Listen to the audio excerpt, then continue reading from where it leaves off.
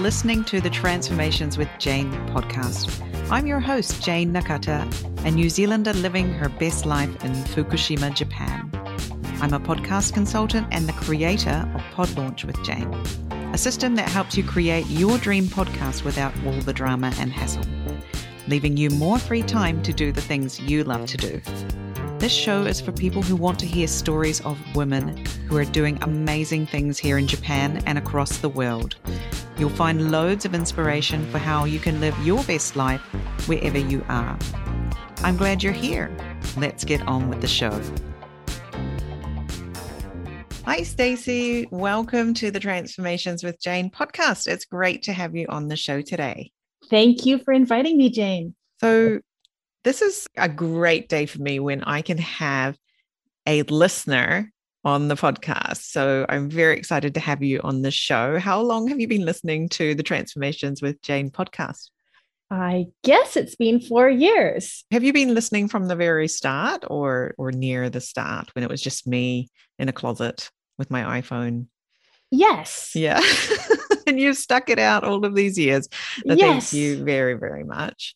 And I know that you have some friends who also listen to the podcast. So we want to give them a bit of a shout out today before we get started. So yeah, Stacey, why don't you say hi to them? Hello, CG. Hello, Heather. Yeah. So CG and Heather are two of the, is it four? There's four women. Yeah, we were a group of four that often got together at Starbucks in Utsunomiya at least 3 years ago, about 3 years ago. Yeah, I miss them. And you all lived in Tochigi Prefecture or near there. And yeah, I think Heather's been on the podcast as well. And I know CG as well. And I've been asking her to come on the show too, but it hasn't worked out yet. So one day we'll get her on the show. So yeah, it's really lovely to meet you finally, Stacey. After all these years, we've been sort of chatting and mailing each other, but never got a chance to talk. But here we are today. So why don't you introduce yourself and tell the listeners a little bit about who you are and how you got here? Okay, I am Canadian. I am in Mie Prefecture now, but for most of my time in Japan, I was living in Utsunomiya, Tochigi Prefecture. I came here in 2003, January, through Aeon. Yeah, it's a great company. It's really looked after me over the years. So I came in 2003 and I stayed. Here I am. Yeah, you're still here. Yeah. So Mie is where for those of us who are geographically challenged in Japan? It is so central. We are about a 40-minute train ride from Nagoya. And actually, Osaka and Kyoto are not that far away. I rode my bicycle to my husband's home, like his childhood home where his mom lives. And it's between Osaka and Kyoto on the border. And that's about 100 kilometers. Oh, wow. You rode a bike there from where you live in Mie to the border between Kyoto and Osaka, 100 kilometers. Yes. Wow. Yeah, it took me all day. It just took you one day. Daybreak to sunset. Yes. Oh my God, that's a long ride. Awesome. It is. I was inspired by a guy who I met at the International Center. He was working here, a Hawaiian guy, and he said he rode his mamachari to Kyoto. And I was just like, oh, wow. If you did that, I can do it. Were you also riding a mamachari or were you on a I have a basket on my bicycle. I'm not a person with toe clips and curly handlebars. I have a basket, but it's not a mamachari. It has gears. Okay. I mean, more than 3. Yeah. So mamachari is the sort of ubiquitous bicycle that you will see around in Japan that is kind of an upright bike. Like when you're sitting on it, you're sitting quite upright, aren't you, as opposed to hunched over. And it has a basket on the front and usually something on the back. So you can put a box on the back.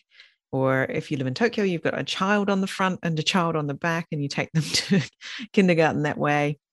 And I That's guess, why it's called Mama. Chariot. Cherry's chariot, maybe? I'm not sure. The Mama's chariot. I've had this discussion with someone before, but I can't remember what was the actual meaning in the end. But yeah, that's sort of your starter bike in Japan, isn't it? Do you have one, Jane? I used to have one when I first came here. That was Mhm. my mode of transportation when I was just fresh off the plane and I had no money and I was an English teacher. I used to ride my bike. It was only like a 8-minute ride from my apartment to my school where I used to work. And so that was my mode of transport. And then I realized, wow, it's actually not very fun to ride your bike most of the year in Japan because it's either freezing cold or roasting hot, or it's raining because it's a rainy season. So it was pretty rough getting around on a bicycle here in Tohoku. But when you've got no money, you Ah, just do it, right? So that's what you do. yes. So you cycled through the snow in those days. Well, we don't have much snow here, luckily, but it would be, headwind, freezing cold, horrific headwind, and trying to get to work, or trying to ride through a typhoon to get to work, and you're wearing a suit and trying to get to work and not look like a drowned rat, to look professional. When you get to work, right? Yes. Oh, that's such a big issue. I've ripped up so many pairs of dress pants with the Yes. chain, like getting oil, a little bit of oil, or just it catches a little bit and you get this little rip. Yeah. Yeah. Yes. But you jog. So how would you manage that if there's headwinds and freezing cold and all kinds of adverse weather? Yeah, jogging is not so bad. You just get the right clothes on. And I think that's the way with anything, right? You just need the right equipment. So if you're going to ride your mama cherry to work, or you're going to jog, 6 o'clock in the morning in the middle of winter, you need to dress in a certain way. And then it's not so bad. So once you figured that out, you'll be Yeah. fine. Not much you can do about the heat though, right? That's the thing I can't. Oh, you hate riding bicycles. Well, actually, where I live is on a hill. And when I say hill, I mean Mhm. like a mountain. So Oh, everywhere's down, like a long way down. So you don't really want to ride a bike around here where I live. So it's all cars. Yeah. And or unless you want to ride the bus. If we were somewhere more flat, it would be nice. Yeah. I just fell in love with getting around by bike. Ah, Utsunomiya is basically flat, and where I am here is basically flat, and it's just the way to go.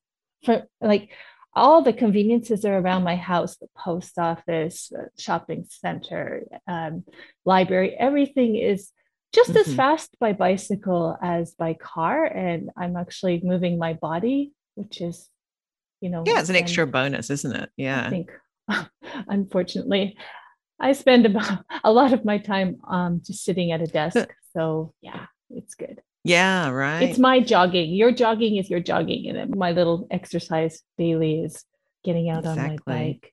And I've just, ever since I moved to Mie, I've just been wanting to do longer and longer rides um, because it just beats sitting in the car. I can imagine. And you see so much more, right? When you're cycling past the fields or the whatever, you must be able to really enjoy the countryside and Exactly. things. And the great thing about Japan, there's always a convenience store every few kilometers, right? So whatever happens, you're going to be able to pick up an onigiri or something, you know, use the bathroom, a nice clean public toilet, etc. It's not too bad in that respect either. Yeah, it was a bit scary with that. I mean, that was the big challenge going across the Suzuka Mountains to Osaka, Kyoto. It was scary because there weren't convenience stores. And I have this issue where my phone battery, when I'm using Google Maps, my phone battery drains quickly. Sure. So Yeah. it's very exciting. I don't Mm. take a big road. I like to take side roads because I don't like traffic. But I got onto this road where Hmm. there were a string of huge trucks with gravel in the back. And I was wondering, does this road, is it being constructed? Mm-mm. I mean, does this Mm. road go somewhere? Are they building a dam? And what it landed up is that the road passed by a big, huge gravel works place. Oh, And once I okay. got past Hmm. that, I had the road to myself. Oh, wow. Yeah, that could be a bit scary, yeah, when you're riding along with all those trucks, that's for sure. So it sounds like you are very interested in living a life of being sort of environmentally conscious. How do you make that happen in Japan? It's challenging. It's challenging for me because I'm not fully literate in Japanese. So I like to know where my food comes from, but I don't Mm-hmm. because I can't read all the labels. But I do my best with just being environmentally conscious in the way I manage the home. I have a child, so as he grows older every year, I'm always thinking about what does he need, what does he not need. I'm also completely about getting rid of clutter. Right now, he's finished elementary school, so I have the beautiful Japanese school Mm, bag, the leather one, randoseru, and it's under his bed right now. And I'm just trying to think about how I can pass it on to right. the next home. Have you thought about getting it remade into something like a wallet or bags? They It, can make, I think it's yeah, 3 wallets they can make out of one nandoseru. it's such a nice bag. It would be such a shame. I mean, even though it's gone through his elementary school career, it is not at all scratched up or it would be just a shame to Mm. I'm all about multi-night as well. Multi-night to cut up such a nice bag, and we don't really need wallets right now. So Hmm. yeah, Hmm. I'm thinking about maybe I'll take it next time I go to Canada, and maybe somebody will be absolutely delighted to have it. Yes, I've heard that landau are quite popular overseas because they're so sort of unusual and they're quite a fashion item in some places, right? So, yeah, maybe someone would love to have it as a daily bag to use on their commute or something or whatever. You never know. Well, I couldn't imagine an adult carrying it, but maybe a kid might use it, although they are a little bit heavy, Yeah, they aren't can be they? quite heavy. Depends. Yeah. Compared to what did when I was a kid, I used like a duffel bag. Yeah, right. The very light sort of canvasy, not canvas. Yeah, a light bag, not anywhere near the weight of an average sandal.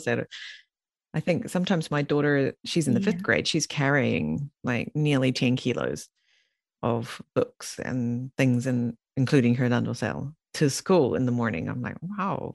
So luckily she's, nearly as tall as I am and she can kind of handle it, but there must be kids who are tiny carrying the same. And I always worry about them a little bit, but that is, yeah, Yeah, that is, me too. When I 10 kilograms is a lot. I think I weighed my son's bag when he was in first grade, and it was around 5 kilograms because he carries all, I mean, I'm sure your daughter too, carrying basically all the textbooks back and forth every yeah, day. they've stopped that a little bit now.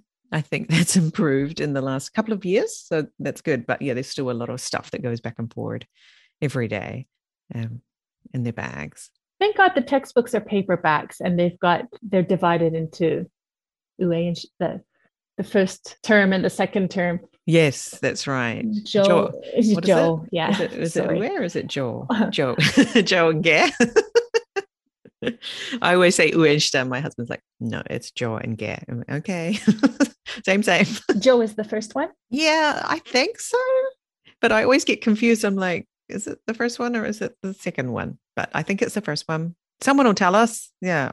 I always know and then I forget and then I have to be told again because I can't keep it in my brain. But yeah, I thought my son had brought home his ge, or the second part of the textbooks the other day. And so I thought, oh, he doesn't need these at school in his backpack every morning. So I took them out of his backpack and put them on the shelf. He went to school and had no school books. And he's like, Mummy, where are all my school books? And I'm like, Oh, oh, those were the ones you're supposed to keep in your backpack, not the ones to put on the shelf for later. Poor kid had no textbooks because his mummy got confused about which textbooks it should have been at school, which not. That was oh, just last week. Yeah. yes. And what did you do with last year's textbooks? They get recycled very quickly. Right, right. So you bundle them up. I actually went through his textbooks this year and was just looking at what he was learning, like the life skills.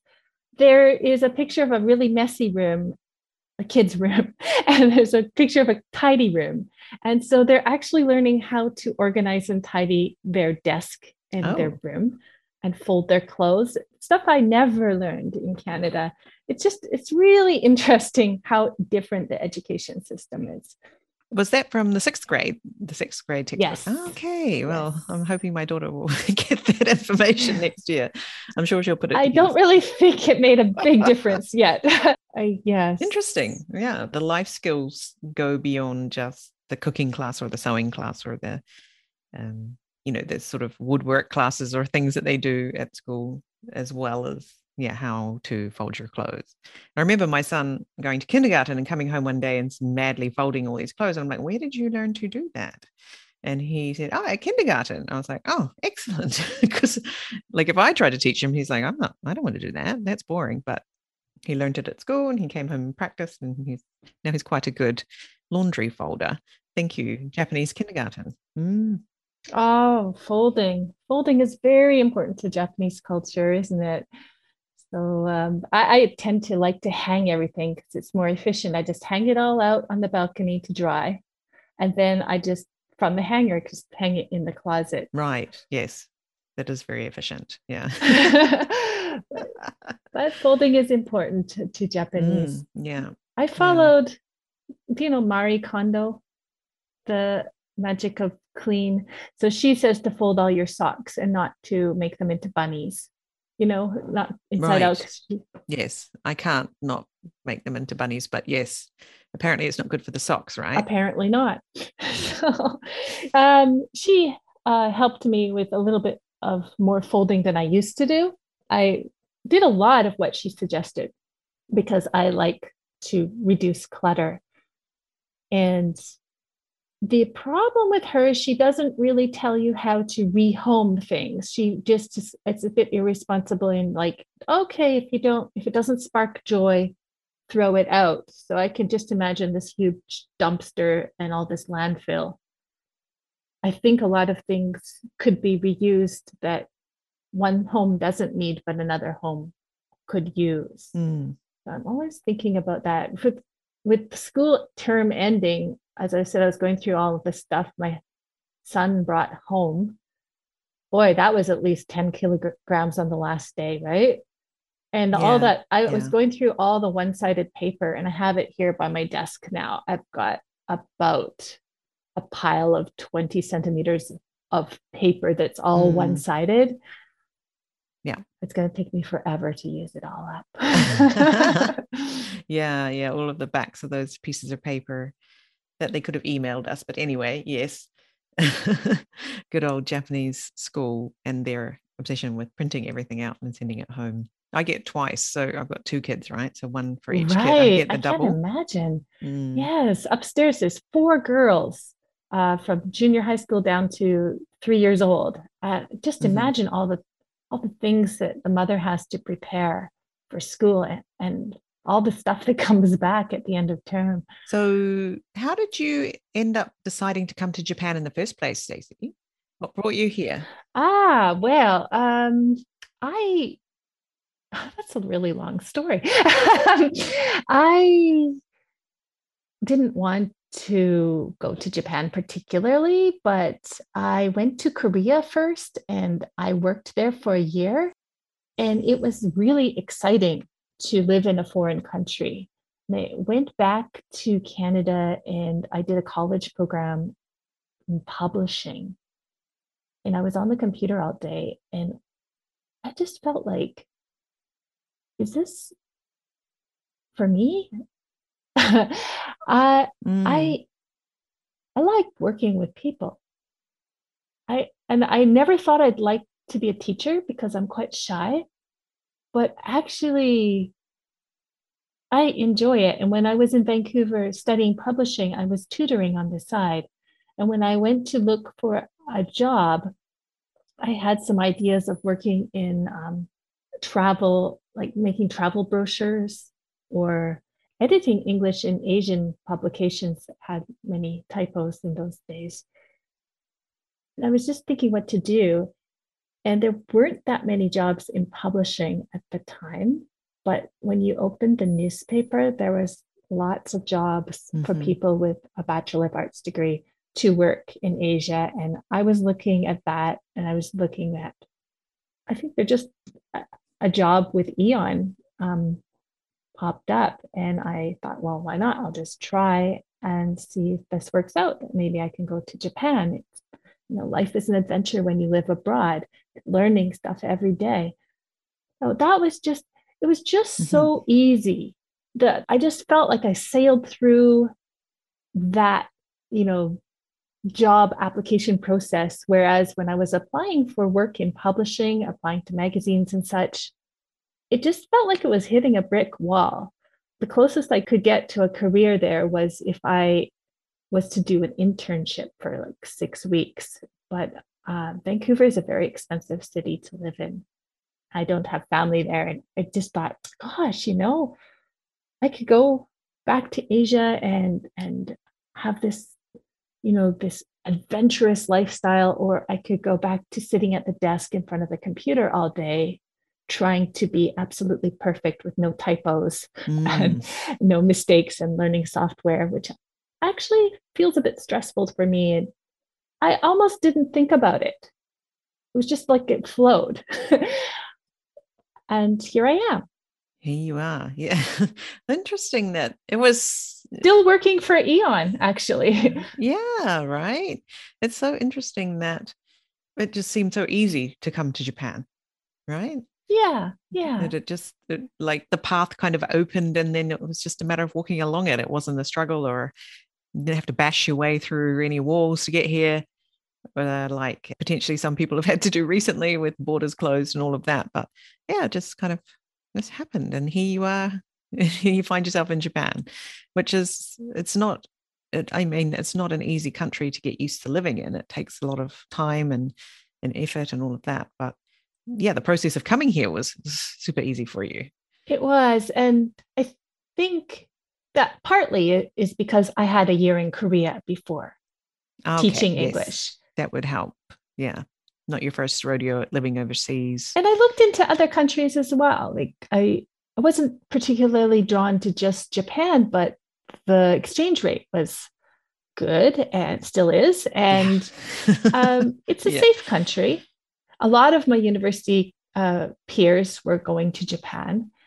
Uh, I looked at Mhm. Thailand and I looked at some place in South America. I don't even remember.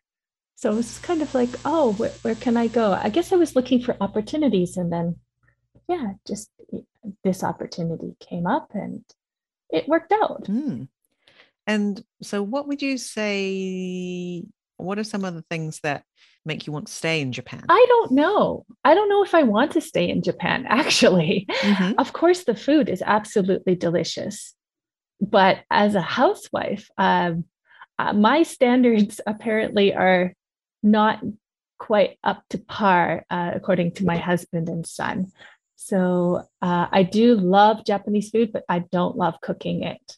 Mm. And I love the fact that we don't have to tip here in restaurants Right. and we can eat out often.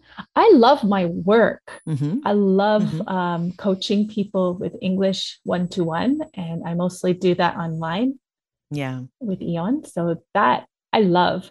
And the reason I love it is because I'm not doing it 8 hours a day. I'm doing it 1 or 2 hours a day. Hmm. And for that, I feel privileged to do that work. I love it. Thank you, Jane, for reminding me of that work when I moved here. Yeah, that's a fun fact, isn't it? Yeah. Yeah. Yeah. So I moved here across Japan and I was looking for new work because I had really nice work in back in Utsunomiya. And I was just looking, what can I do? What can I do? And I was applying to all kinds of local schools, but most schools will work in the evening for kids or for adults. And as a housewife, making dinner and also working in the evening is just not going to work. And then I remember you saying, oh, I work at home on the internet. And yeah, I sent you an email and said, what on earth do you do, Jane? Yeah. And you're like, I work for Yeah. Eon. And I'm like, what? I did that before. I was an online teacher for the year I was pregnant. Not quite year I was pregnant. I wasn't pregnant for a full year, but yeah, thank you. I love it. So that keeps me. Yeah, that's so great to hear that you're still working with them and that you really enjoy it. there's so many really lovely students come to you through that system that they have. That's really great. Yeah. I like it because the students I teach want to be there. And most of them, 95% of them, are really keen and interested in learning. So it's just my pleasure. Yeah, that's a great thing about Eikaiwa, and is that the students are really lovely, and that's something I really like as well. It's my daughter was saying, "Are you still an English teacher?" I'm like, "Yes, when I want to people I want to teach," and that's because I really enjoy teaching the particular students. They're so lovely to spend time with, and yeah, and help them with their English while we're doing it. Yeah, that's great. So when you were moving from Utsunomiya to Mie, I think you also started is it Shindin Yoku? Yes. Yeah. So Yes. tell us a little bit about Shindin Yoku. Okay. Well, going back to the things I like about Japan, food, my work, and adventure. So part of that is outdoor adventure. I love nature. And I was a little bit wary about moving to Yokkaichi City here. My husband's from Kyoto, and when we drive through this area, there are smokestacks and big industry along the highway between like Tokyo and Kyoto. When you get near Nagoya, I guess your husband's from Kansai as well. You've taken that highway. It's quite shocking just how like the factories and just the industry that you can see from the highway. The area where there's Nagashima Spa Line with the giant roller coaster. Do you remember seeing that as you're driving through? So I knew that Yokkaichi was more of that kind of scenery. And although I was delighted that my husband would be closer to his mother and his beloved Kansai, I was a little bit feeling like I was facing my nightmare. Before I came to Japan, I actually had a dream of coming to a place with smokestacks and no greenery. And I'm feeling very scared about that. But I accepted this job in Tochigi because they showed me pictures of Nikko. And I was like, oh, well, that's just fine. That'll work for me. And Tochigi's beautiful, right? There's lots of lovely mountains and things. Yes. But I was living, for me, I'm from the mountains in Canada. I'm from a very small town. And for me, Utsunomiya was a huge city, and I was pretty much in the middle of it for most of my life in Japan. So I felt like I was in a big city. But as you say, you can get out of the city. And same here in Yokkaichi. Although I look out the window and I see smokestacks and buildings and not very many trees, I can get out of the town. Like if I could just ride my bicycle 5 minutes from here, I'll be along a riverside with trees. And so this thing that there's this forest therapy, I was like, wow, what is that? That sounds like this is originated in Japan. I'm here in Japan. It's all about nature and connecting people with nature. I've got to find out about this. And so I think it was a coping mechanism for the move. And I did a training in Canada just after we moved here. And it has really helped me get to know this area. I have been exploring all the parks that I can get to by bicycle and even by car. And I've really got to know some beautiful places and really felt more connected, like learning about the wildlife here. Part of the training is keeping a journal and mapping, like drawing different parks and where you could routes that you can do and learning about the local wildlife. I've just loved it. But Corona hit just around about a year after we moved here, maybe not even a year. So it was a little hard to find participants to walk with me. Sure, yeah. But I've done some walks and I've got one coming up, my first one ever that's not in my neighborhood. I've been asked to do one in Kyoto. Oh, wow. And I'm going May 1st, which is going to be interesting because a forest therapy walk is quiet practice where you give group participants an invitation to do something sensory and orienting to pleasure, for example, peel off your socks and your feet on some moss. Mm. But people usually do this without talking. They have a 10 minutes, 15 minutes alone and have it.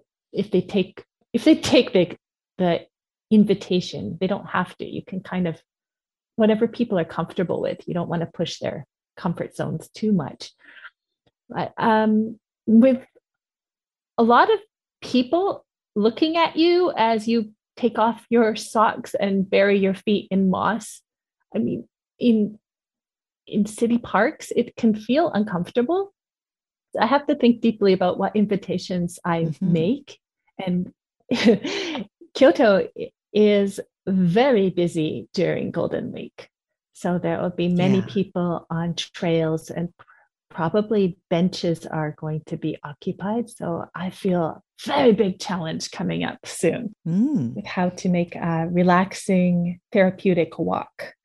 Right. And so, for example, if someone decides to take up your sort of offer to attempt this, so they take off in this case, they take off their socks and they stand on the moss, they are doing this in silence and just focusing on the experience of standing with their bare feet in the moss. Yes. And then after such an invitation, like if we were just standing there, maybe I wouldn't make that very long. Sure. Maybe only 5 minutes or something. Then we come back together as a group and each of us speaks from our heart. What are we feeling? What are we noticing?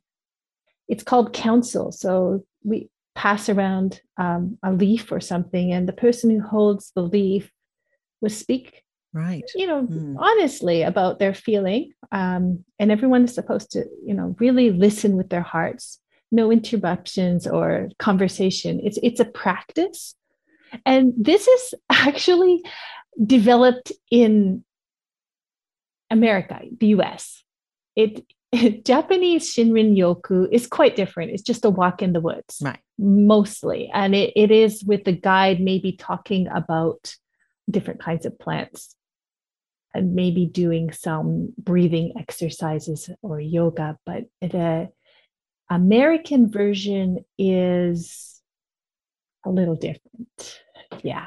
Yeah, I was going to say that it doesn't sound very Japanese. It sounds more American. Yeah. So, yeah. What kind of things do people sort of say? Like, what kind of realizations do they have? Like by standing in moss and... Oh, I haven't done the standing in moss. That's what I'm wanting to do. I was just thinking about that, about grounding recently, about taking off your shoes and socks and grounding as a nice invitation to do in the future.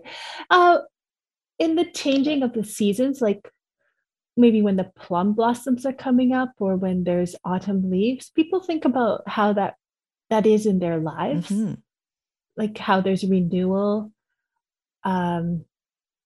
It's reflective of looking at the trees and they don't all blossom at the same time. And somebody might say, well, I'm not blossoming at the same time as everyone else. I want to have a baby, but I haven't been able to conceive. And maybe my time is just not now. That kind of realization. Or just for me, I look up and I'll see that some branches are dead and broken off. And that lets in the light for new growth. Like you could just reflect about your own life. And I guess participants get the message they needed to hear or the thing they needed to see, right? Like whatever that might be, wherever they are in their life at that time when they go on the walk. Yeah, and there may be no message. It just depends on the group and the mood. It may be just that you feel, mostly we always feel relaxed and in another zone because we've really slowed down and we're just focusing on pleasure and beauty. And then at the very end, we'll have tea we'll sit down and try to put out a nice tablecloth on the ground and use something from the forest or from the walk to make tea, like for example, plum blossom tea.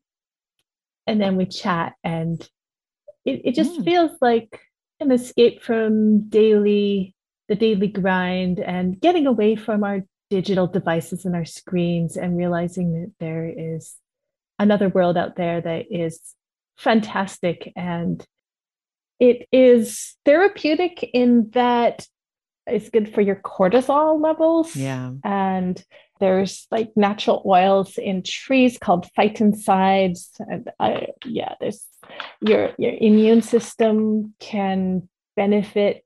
I'm not with a science background, but apparently there's a lot of scientific benefits that have been proven. Yeah, definitely. Yeah.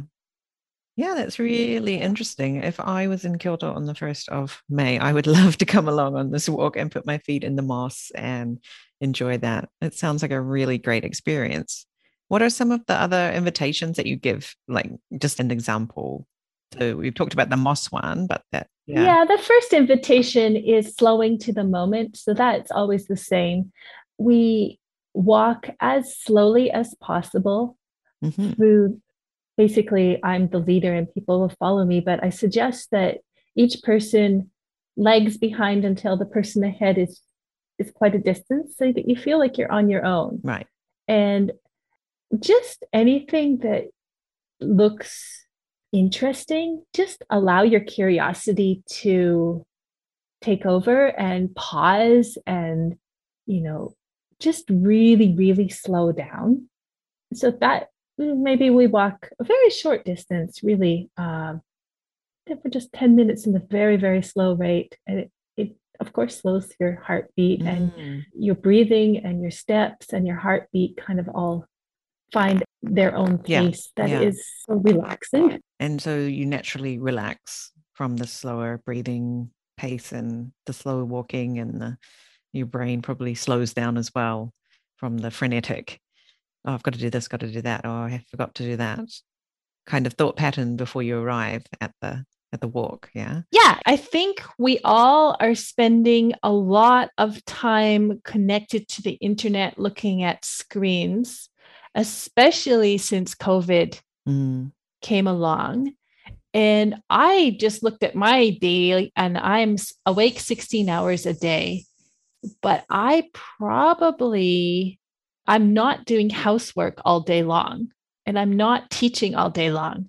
I'm probably sitting at my computer for most of the day. Right. And even when I go out by myself for a walk to scope out a trail or get ready for a forest therapy walk, I have my phone in my pocket and I'm looking at plants and I'm taking photos. So it seems like we have, all of us, created a dependency on the internet, and it's really hard to break that.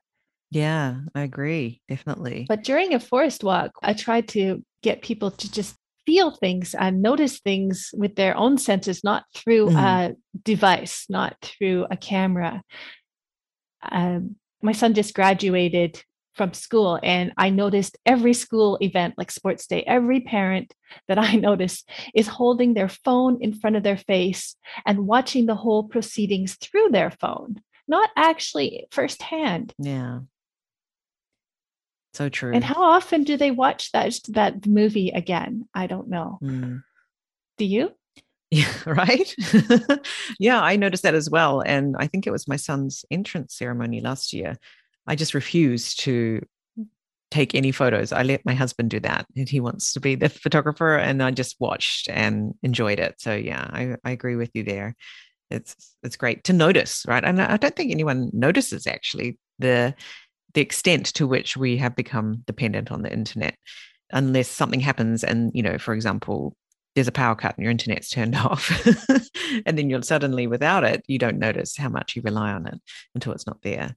So yeah, that's a really great sort of pocket to carve out of time going on your Shinrin Yoku walks and being in that mode in nature, away from technology. I also notice, for my kids, when we've had a day out in nature, either we've been to the beach or, in our local big park that we have down the street, that their mood is very different. They're very, they're energized, but they're calm, as opposed to constantly winding each other up and creating dramas about nothing, etc. It's a very different mood when we've all been out in the fresh air, in the nature and stuff. So yes. I never regret going out, but it's so hard for me to get my butt out the door. Oh, I agree. Definitely. Even though you never regret it once you do go and do it. That's for sure. How do you get yourself out the door then? Well, that's the thing. I need accountability. So if I have a walk I need to plan, then I know, okay, I need to scope the trails. I need to see where we're going to pause and where we're going to have tea and what plants I can use for the tea. So that gets me out. And so that's been a real lifesaver for me. And just for that first year here in Yokkaichi, I was completing the practicum for this program, the journaling and stuff. So that got me out a lot. Now, well, today's rainy and I'm not out as much as I was before. If I had a regular walk once a month with participants, I think that would be great. And that is a future vision. Yeah, I would love to see you doing that, because I can imagine you would have people coming from all around Japan to join you on these walks. But as I mentioned before, my Japanese skills are not so wonderful.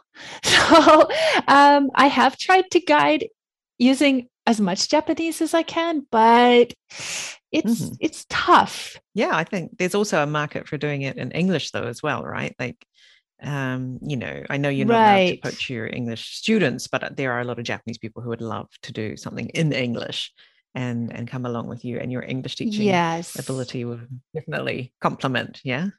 So that's the thing. How do I reach out to people who are interested in my city? I went around to all the community centers looking for English groups to give a poster to when I first came. And then I tried Meetup.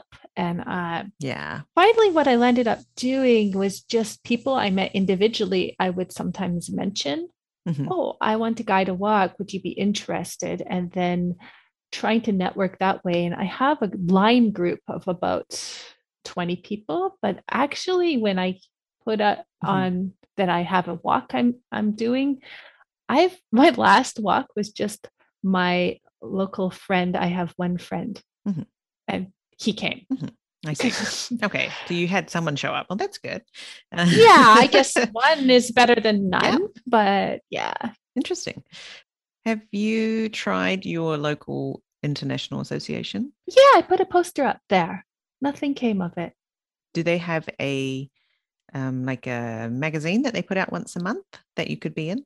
Yeah, I went. Yeah, there's two international associations where I take Japanese, and I gave them both a poster to put up. Yeah. But because of Corona, they've basically gone online. Yeah, that's right. But I think slowly it's coming back, right? Like there was this, I noticed the same thing here in our city.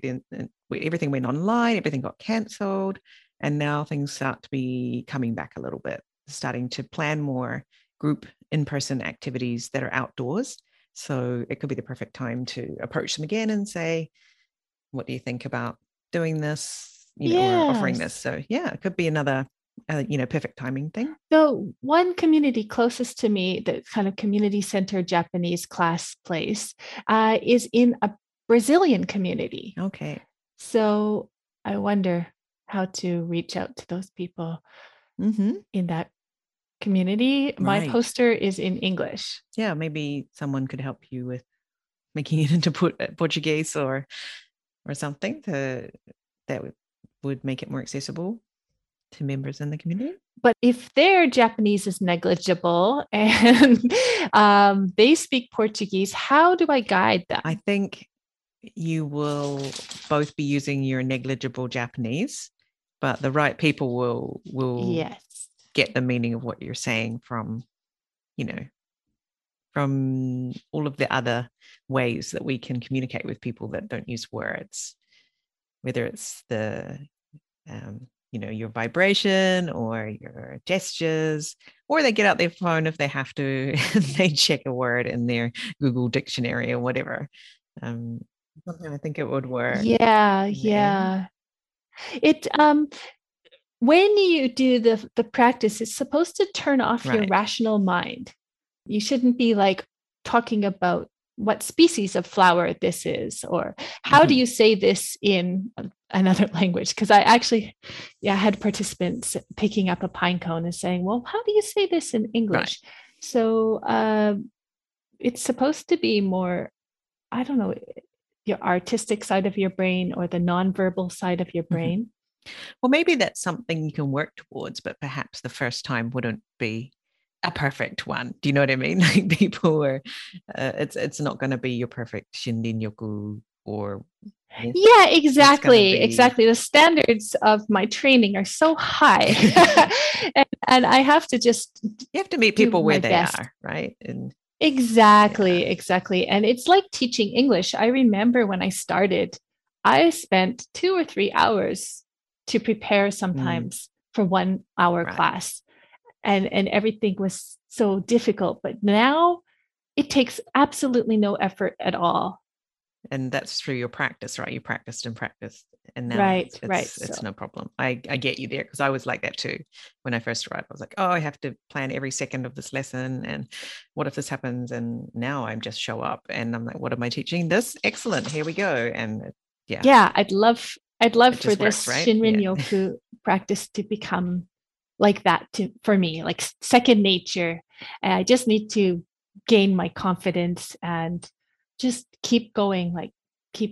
Even if there's only one participant, it's good for me. Exactly. You'll get what you need, which is the one participant. That time was what you needed potentially. And if you had 20 people show up, would that have been great? Would that have been a success? Absolutely not, right? That's a really good point.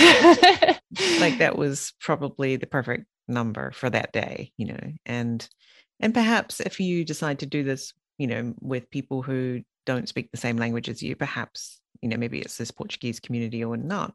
I think if you show up and without a plan, it might work better. If you can see, they just need to do this, or, I can see this is what they need today.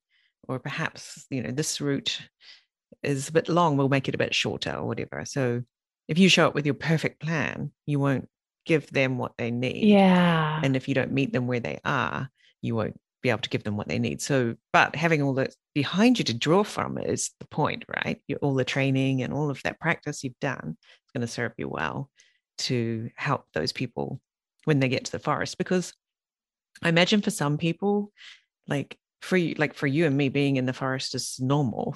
Kind of, we're used to it. But if you never normally do that and it's your first time, wouldn't it be great to go with someone who could guide you and show you how to enjoy it?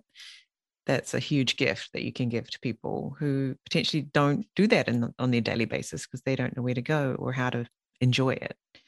Thank you. Yeah, thank you for saying so. And I like how you said, it's so true with everything in life. Like, for example, planning a trip, the preparation. Okay, it's good to prepare for things but you also need to balance that with spontaneity and adjusting to what's going on, going with the flow. So there's like this very careful balance. Exactly. Yeah, you could miss the best opportunity or the best encounter because you're sticking to your plan, right? Exactly. Yeah. But without the plan, you might not end up in the right place to have anywhere to stay for the night or something, important, like food for lunch or whatever it is. Yeah. Exactly. This goes to my word of the year, which thank you, Jane, have inspired me to make a word of the year. So my word of the year is balance. Okay. So the balance between preparation and going with the flow at the moment. That's a very careful balance. And then balance with how much work I do. And I thought maybe I'd like to start working full time from this April. So I was doing more and more work. I got some work as an ALT, assistant language teacher relief. And I was going around to elementary schools, and then I was working at a culture school, and I was doing a writing project where I was cycling and then posting on a blog. I was doing all this work, and I felt like, my balance. Oh my gosh. I was microwaving madly for dinner, and my housework was getting faster and faster as I was trying to fit it all in. So balance is really, really tough to adjust, but I think all of us need to always be working on creating the right balance. Yeah, well, yeah, exactly. And what does that look like for you, for me? What's your idea of balance? That's really great. Well, I'm so excited to hear that inspired you. Yes. To think about your own one and how that, and to notice, oh, I'm getting a bit out of balance here. Maybe I need to rebalance some of the things, etc., that might keep you on a good path during the year. That's really great. What's your word this year? My word for this year was expansion. Nice. Yeah, not just the waistline, just in general. No. How's that working out for you? Yeah, so expansion for me means to just create expansion for others. So what I do with my podcasting creates expansion in the world, right? So maybe on the face of it, it looks like I create episodes and I do marketing and all these sorts of things. But the effect is it creates expansion for my clients, so they get more time to do other work that they want to do. Or for the people who listen to the podcast, they learn something new, changes their life, they go on a new trajectory. I'm sure you've heard an episode that has, pointed you in a different direction. And, later you found out you're in a whole different place thanks to listening to a podcast. So that's what expansion means for me. And also, I just really noticed in the last 2 years, especially that due to COVID, things have felt quite constricted with being stuck at home, or you're not feeling like you could go anywhere, or not being able to go anywhere, not being able to travel. And so expansion for me is kind of reminding myself that it's okay to go out, not staying at home all the time, making dates to go and meet friends and things. Again, because to get back in that habit of being out in the world, whereas I noticed I'd really got in the habit of being in my home. I like being at home. I'm a bit of a homebody, but I need that, the Japanese word merihari, that the difference, of being out, so that when you come home, it feels great to be at home. Or when you're at home a lot, it feels great to go out, right? So having that, enjoying the feeling of going out, enjoying the feeling of being at home again, which I kind of lost during the last 2 years. That's my balance. Yeah. Yes. I would just go crazy to be a housewife only and just to be on in the house all day. But I really don't. I've worked full time before, and I know that that's not the life for me either. That there's no time for yoga class, or there's no time to ride my bike along the river, or to take a Japanese class. There you go. Yeah, so we're kind of working on similar things, but in a different way, as well. That's awesome. Well, thank you so much for coming on the show today, Stacey, and telling us about your part of Japan, about your forest walks. And I really hope that some of our listeners will reach out to you and say, "Hey, tell me about your next walk. I'm in the neighborhood. I'd love to join you." Where can they get hold of you if they'd like to hear more about Shinrin-yoku, or if you've got any walks coming up? You can put a link to me for LinkedIn, and that would be a great way for them to reach out to me. And I just want to say one more thing about what I want to do, and maybe somebody's listening and wants to do the same thing or can direct me. I really want to become politically active in about environmental issues, especially just Japan? Where I live. Right. Yeah. Yes. And again, language is a bit of a barrier, but especially just like protecting rivers. And I cycle along riverside trails, and I notice so much trash, and I just want to do something about it. Right. So Anybody else who wants to collaborate or tell me about how to get involved in environmental issues, I'm always looking to connect with like-minded people. Sure. Yeah. All right. Yeah. So if you're not on LinkedIn or you're having trouble getting in contact with Stacey, just drop me a message on Instagram or Facebook and I'll put you in touch with Stacey. Yeah. So I don't want to have your email floating around on the on the internet, but I can direct people to you as well. So that'd be fine. Well, thank you so much for coming on the show today. It's been great talking to you and getting to know you more. Thank you, Jane. I have enjoyed this and yay. I will keep listening and keep getting inspired by your podcasts and feeling expansion coming through the internet Yeah, from that's you great. and your work. Thank you.